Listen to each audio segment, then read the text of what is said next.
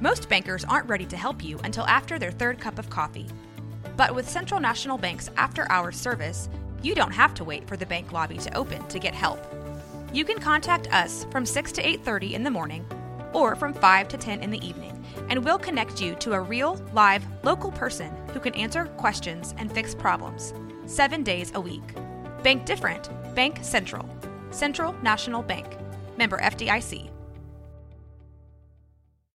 When you need mealtime inspiration, it's worth shopping Kroger, where you'll find over 30,000 mouth-watering choices that excite your inner foodie. And no matter what tasty choice you make, you'll enjoy our everyday low prices, plus extra ways to save, like digital coupons worth over $600 each week. You can also save up to $1 off per gallon at the pump with fuel points. More savings and more inspiring flavors make shopping Kroger worth it every time. Kroger, fresh for everyone. Fuel restrictions apply.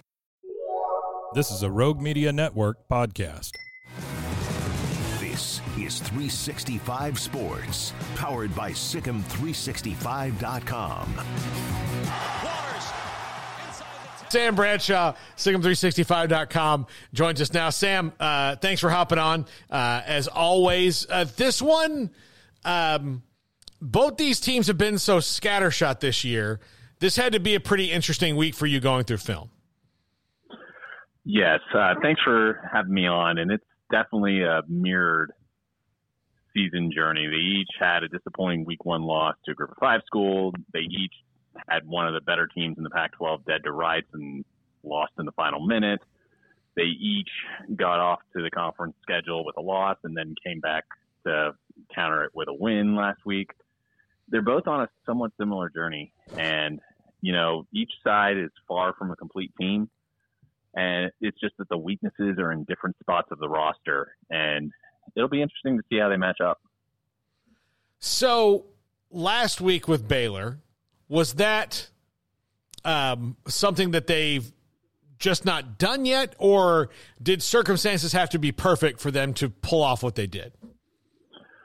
Well, anytime you get down that big, obviously you need some things to break your way. But with that said, the way that each team scored, it fits the profile of a game you could see a team come back. Aside from the first couple drives, Baylor had moved it up and down the field basically all day. They just had done a very poor job cashing in for points early in the game. Whereas UCF, they had one long touchdown where the slot receivers switched and the nickel didn't handle it well. And then they also had the one long run where they got to the outside because either the safety or the nickel didn't do a good job setting the edge. Aside from that, you had the one drive early that they put together with multiple plays for long distance and a score. But from then on, one offensive score. So it wasn't exactly like they were moving it all day. They got out to a fast start, and then Baylor adjusted. On the other side, Baylor was really able to run it all game. And once you had the scoop and score to offset the one that Baylor gave them, it really put Baylor on a lot more level playing field. And kudos to the Bears. They found a way to slow down that passing attack with Timmy McClain. And that really, really was critical because UCF's a very good running attack, but so often this year you've seen guys be able to pass on the Bears in critical moments. And for them to come up when it counted and deliver was huge. Yeah, and I don't know, like, I wonder what would have happened had John Rice Plumlee been playing in that game. I mean, maybe they don't even jump out to the start they did, but maybe UCF doesn't, you know, have the kind of mistakes they made down the stretch with him. But Timmy McClain was good and had his moments against the Bears and made, I mean, I thought the ridiculous, you know, fourth down play where he ran 30 yards backwards and then heaved it up was going to be the death. I was like, oh, well, that's it. That's just going to be, they're going to go kick a field goal and win this game. But they really showed grit for the first time this year, didn't they, Sam? Yeah, they definitely stood in there and kept fighting. And that was a good team they beat. That's a team that went into Manhattan, Kansas, and only faded in the very last moments of the game. And obviously, if Plumlee plays, you'd have to play him a little differently, and how well Baylor translates that would be a little different. But, you know, you also probably don't get that highlight play that Timmy McClain gave you, where he just backed up and looked almost like a point guard starting and stopping repeatedly all over the field. But no, it was definitely a gut check time for the Bears, and it was something that psychologically they probably needed to have break their way for the rest of the year, because it doesn't get any easier from here on out. UCF was a good team, Tech's a solid team, and you're going to have good teams from here on out. You got to be ready to play. So Baron Morton at quarterback, they handled him last year in Lubbock. He has not had the best start to his season, I know, that he would have wanted to. But last year kind of looked like, last week he looked like he got his sea legs under him late in the game against Houston. What do you expect from him against Baylor? Well, what I expect from him is really dependent on how well Baylor can stop the run. You know, if Baylor can stop the run with limited guys the way they were able to do last year, and make this kid execute down the field, I think Baylor has a pretty good chance to match up pretty well against this offense. Now, with that said, this is a team that you have to really, really beat on first, second, and third down, or else you will be dealing with them repeatedly on fourth down. They're going to inch their way down the field. Their line's not amazing, but they'll run with a very good short area running back.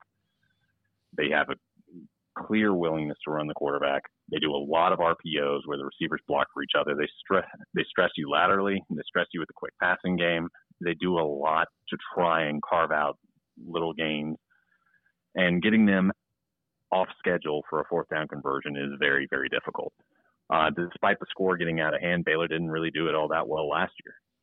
But they were able to force turnovers on 42% of Tech's drives, which clearly puts the thumb on the scale on what your outcomes are going to be. And part of that was you were facing a young kid and you were making him execute over and over again. Whereas he had really beaten some of the man coverage that Oklahoma State was throwing at him. Baylor was forcing him to make multiple reads. Baylor was forcing him to make those decisions. And he coughed it up on a wheel route on a post wheel flat that the corner played really well.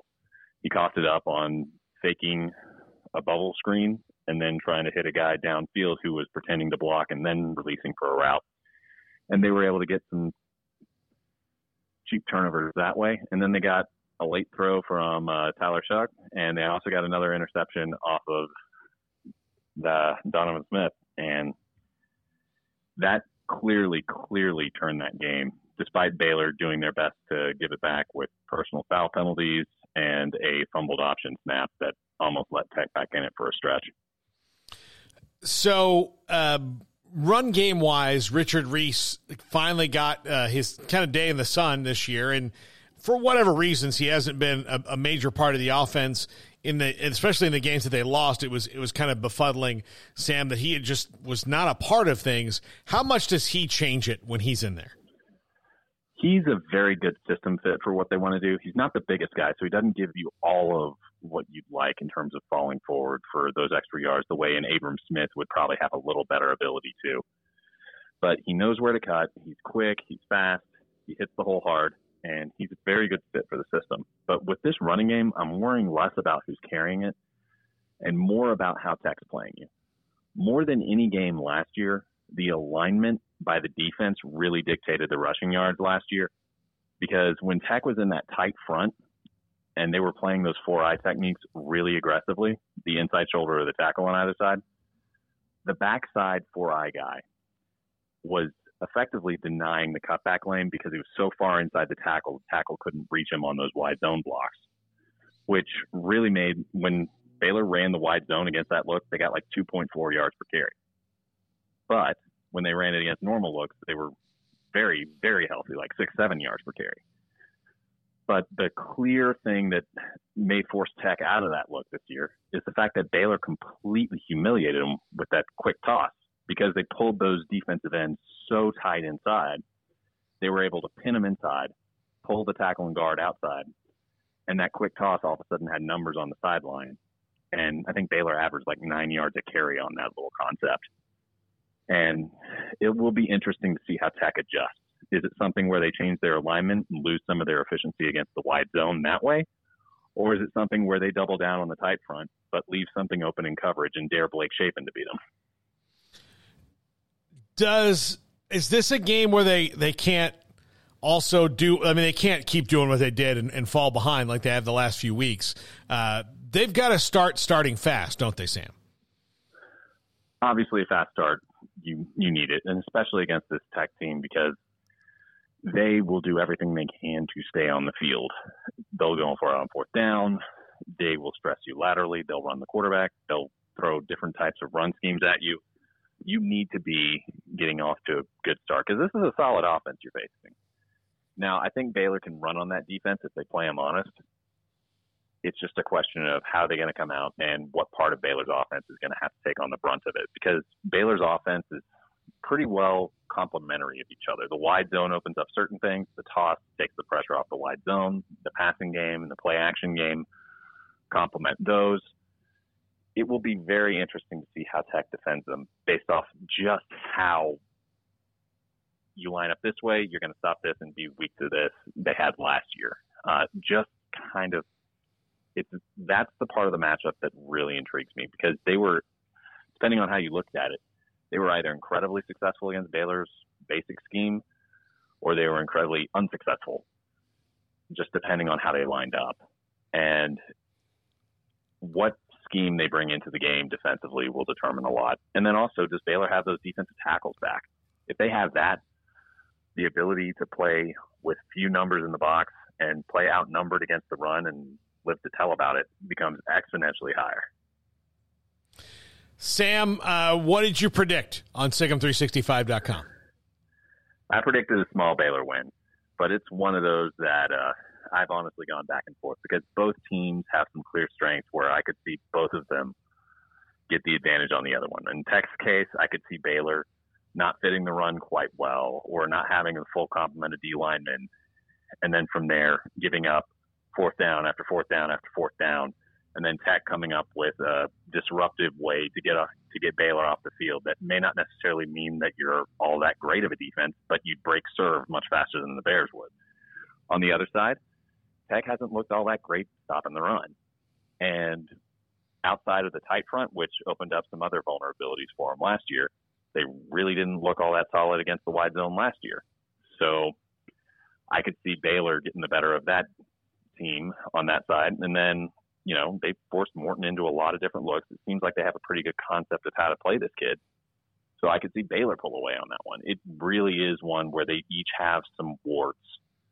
And I just go back and forth on who's got the matchup advantage here. It's really going to be more of a coaching duel here. Sam Bradshaw, SicEm365.com. If you want to read Sam's work, subscribe to our premium section. SicEm365.com always got great specials going on. Sam, thanks a lot. Thanks for having me on. All right, Sam Bradshaw. There you go. Breaking it down, X's and O's for you there. I can't imagine two more befuddling teams so far in this season than Baylor and Tech. Like, who are you? What do you do well? What do you do well? Like, can you do a thing well 2 games in a row? Neither of these teams have really done that to the point where you be confident in them. Well, not to give a cop-out answer to what you're stating as the premise, but it's tough to say something they've done well back-to-back weeks because they haven't done a lot well, period. Yeah. So, also, that in another sense, they're very befuddling just because of how different their stories of the season are going compared to the expectations. Yeah. Some people thought Baylor was quietly going to push towards the top of the conference again after having a down year. That's just not happening. Yeah. Texas Tech was one of the loudest offseason hype trains, and not only did they lose their starting quarterback, who people thought that, hey, he is possibly one of the better borderline, top 5 QBs in the league. Yeah. And before he was injured, and best wishes to him on his recovery, he was not even close to that. Yeah. Like, he was just a guy back there. Yeah. Yeah. John, my friend John, texts me this. Baylor Tech is the Identity Bowl this weekend. Who are you? Like, this, find some identity and move forward.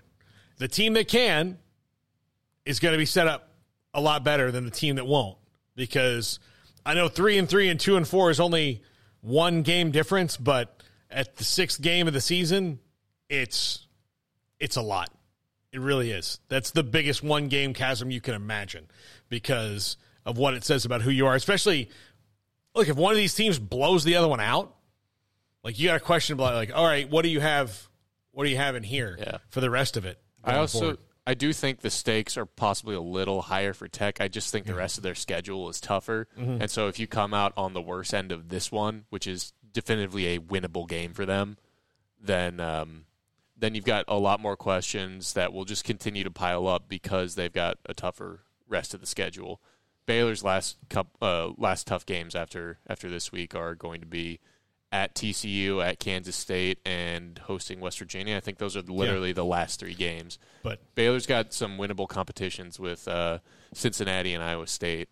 Look, Tech's schedule after this is Kansas State, at BYU, TCU at home, at Kansas, who will probably have Jalen Daniels back for that one, you'd think, a month from now. Over a month from now. Who knows? But UCF, who... We'll see who they are, as they put it together. And then they end the season at Texas, very famously. Everyone knows that because of what Brett Yormark said about beating them again this year. So, going to be interesting.